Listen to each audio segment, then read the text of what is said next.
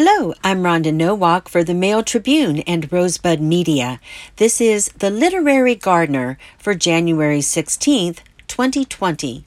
The topic this time is Serious Mind Gardening, a dozen books in my TBR or to be read pile for 2020. I expect to pass through this world but once. Any good, therefore, that I can do, or any kindness I can show to any fellow creature, let me do it now. Let me not defer or neglect it, for I shall not pass this way again. Stephen Grillet, Quaker Missionary, 1773 through 1855. This quote is often attributed to Philadelphia's founder William Penn, who lived between 1644 and 1718. However, scholars say it was more likely stated by Stephen Grillet, another Quaker who lived after Penn. During the French Revolution, Grillet was imprisoned and would have been executed, but he escaped and later dedicated his life to missionary work throughout the world, including the new United States of America. Grillet's adage remains instructive 200 years later, at a time when goodness and kindness to our fellow creatures have never been so important in order for humanity to meet the daunting social and environmental challenges of the 21st century. In the first book in my TBR pile for 2020, Most Good, Least Harm, 2009, author Zoe Wheel certainly took Grillet's proverb to heart, and for that she received the 2010 Silver Nautilus Book Award for Sustainability and Green Values. Visit the Nautilus website for award-winning books that promote conscious living and green values, spiritual growth, wellness, and positive social change at www.nautilusbookawards.com. Wheel writes, this book is based on a very simple premise. When we do the most good and the least harm through our daily choices, we create inner and outer peace. She says that she calls this way of living MOGO, short for most good, and it's become the guiding principle of her life. As a humane educator, Wheel teaches her students and readers how to access and evaluate information about living sustainably, peaceably, and humanely, and then how to make informed decisions and changes by matching our actions with a more conscious set of values. By the way, did you know that at least 14 states in the U.S. now have laws for providing humane education in public schools? Oregon law requires, quote, instruction in ethics and morality. A MOGO lifestyle involves 10 principles. 1. Commit to inquiry, introspection, and living with integrity. 2. Work toward change. 3. Rethink, reuse, repair, and recycle. 4. Eat for life. 5. Reduce your ecological footprint. 6. Advocate for schools to make humane education a priority. 7. Invest and spend money ethically. 8. Build community. 9. Share what you know. And 10. Strive for balance. These lofty goals may seem intimidating to accomplish, but Wheel provides a questionnaire and action plan to help us get started on the MOGO path. She says it will be our individual lives and the collective movement growing from our combined efforts that will transform the world into one in which our choices are healthy, sustainable, peaceful, and just. Here are the other titles in my TBR pile. I'm looking forward to doing some serious mind gardening during these cold winter nights. For discussion during 2020 of each of the books listed, visit my website at www.literarygardener.com. Other books related to sustainability issues include A Better Planet, 40 Big Ideas for a Sustainable Future, 2019, edited by Daniel C. Esty. This book takes an academic perspective on sustainability issues through 40 essays, each with a focus on environmental protection.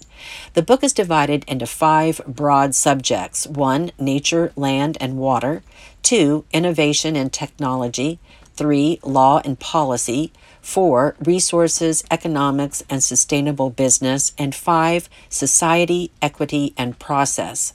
The articles, written by experts in their field, offer solutions for how humans can obtain the necessary resources to flourish in a manner that is sustainable for future generations without causing irreversible damage to the planet.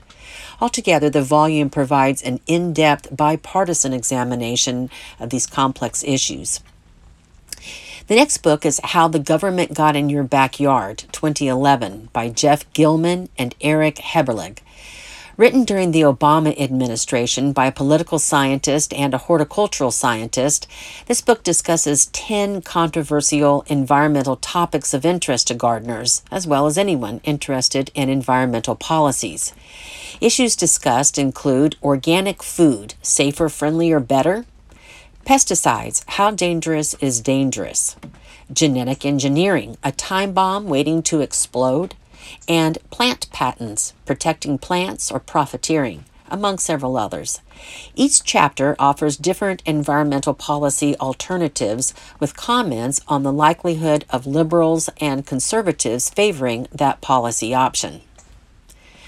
The next category is poetry. I have the Eco-Poetry Anthology 2013, edited by Anne Fisher-Worth and Laura Gray Street. According to the editors of this volume, the environmental crisis is made possible by a profound failure of the imagination. What we humans disregard, what we fail to know and grasp, is easy to destroy. Yet poetry returns us in countless ways to the world of our senses. Over the last several decades, eco-poetry has emerged as a genre of nature poetry that responds to environmental concerns. It's an expression of social and environmental justice movements in the U.S. and throughout the world. The anthology begins with an historical section with works by American poets that predate the 1960s environmental movement, which was spurred by the publication of Rachel Carson's Silent Spring in 1962. Readers are invited to revisit the poetry of Walt Whitman, Emily Dickinson, Robert Frost, Langston Hughes, and several others, this time from an eco-poetical perspective. The second section includes the works of 176 contemporary poets who use a variety of forms. A few of my favorites are Cheryl St. Germain, Hawthorne Deming, Jane Hirshfield, Mary Oliver, and C.D. Wright. The next category is plants and gardens.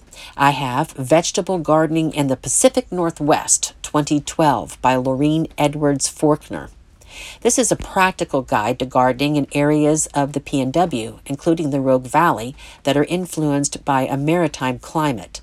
The book provides month-by-month gardening advice for planning, preparing and maintaining, sowing and planting, and harvesting. An easy-to-use chart for planting and harvesting is included, along with a discussion of particular edible plants and recommended varieties for our area.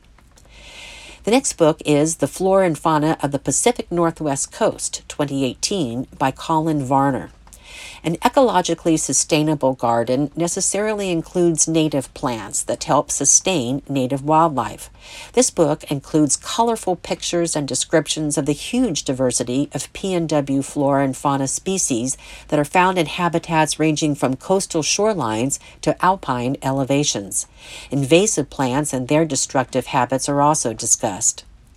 The next book is Fantastic Fungi, How Mushrooms Can Heal, Shift Consciousness, and Save the Planet, 2019, by Paul Stamets. Every gardener needs to understand the important role of fungi in maintaining ecological vitality. This book, which has been adapted into a film that's currently in selected theaters all over the country, discusses research that shows how fungi's mycelium can offer solutions for today's environmental challenges. Stamets also explores mushrooms as an alternative to Western pharmaceuticals. The next book is Garden Revolution, How Our Landscapes Can Be a Source of Environmental Change, 2016, by Larry Weiner and Thomas Christopher. The authors explain how to design and create ornamental gardens and landscapes that are not only more environmentally sound, but also require less work from gardeners to maintain. They argue that ecological gardening begins by studying how plants and wildlife interact in surrounding woodlands, shrublands, and meadows, and then making decisions for native and non-native plantings based on an in-depth analysis of your site. The next category is garden history. First, I have Queen Elizabeth in the Garden, 2008, by Tria Martin. This is a fascinating account of how Robert Dudley, Earl of Leicester, and Queen Elizabeth I's Chief Minister William Cecil, Lord Burghley, competed for the Queen's favors by building elaborate gardens on their estates. Known for her love of gardens and lavish lifestyle, Queen Elizabeth I exemplifies the antithesis of conservation. However, she was extremely influential in the emergence of a distinctly English garden, which continues to inspire gardeners today. The next book is Defiant Gardens, Making Gardens in Wartime, 2006, by Kenneth I. Helfand. Gardens might not at first seem like political acts, but Helfand disrupts that notion by showcasing 20th century gardens that were created and tended during periods of extreme social, political, and economic turmoil. Included are accounts and archival photographs taken of gardens tended by soldiers in trenches during World War I, gardens built by prisoners of war during World War I and World War II, and gardens that fed families held in Japanese-American internment camps during World War II. Helfand makes it clear that gardens and gardeners have long been a source of hope and defiance against injustice. The final category is recipe books for my garden harvest. The first book is Umami Bomb, 75 Vegetarian Recipes That Explode with Flavor, 2019, by Raquel Pelzel. Umami, pronounced umami, is often referred to as the fifth taste because the richly satisfying sensation defies categories of sweet, sour, salty, or bitter. Pelzel explains that umami is created when particular compounds in fermented, preserved, aged, or roasted food break down in the mouth. She provides plant-focused recipes that feature 8 important umami ingredients. These are Parmesan and other aged cheeses, soy sauce, tomatoes, mushrooms, caramelized onions, miso, smoke, and nutritional yeast. The recipes and colorful pictures provide inspiration for those of us who want to reduce meat in our diet, and also we want our veggies to taste spectacular. The next book is Shakespeare's Kitchen, Renaissance Recipes for the Contemporary Cook, 2003, by Francine Segan. For Shakespeare enthusiasts, this part history, part cookbook offers an interesting journey into Elizabethan cuisine. With related excerpts from the Bard's plays and gorgeous photographs, Segan begins with ingredients and instructions for making kickshaws or appetizers and ends with banquet fare or desserts. In between are recipes for pottage, which are soups and stews, salettes, vegetives or vegetable dishes, and dishes featuring fowl, meat, and fish.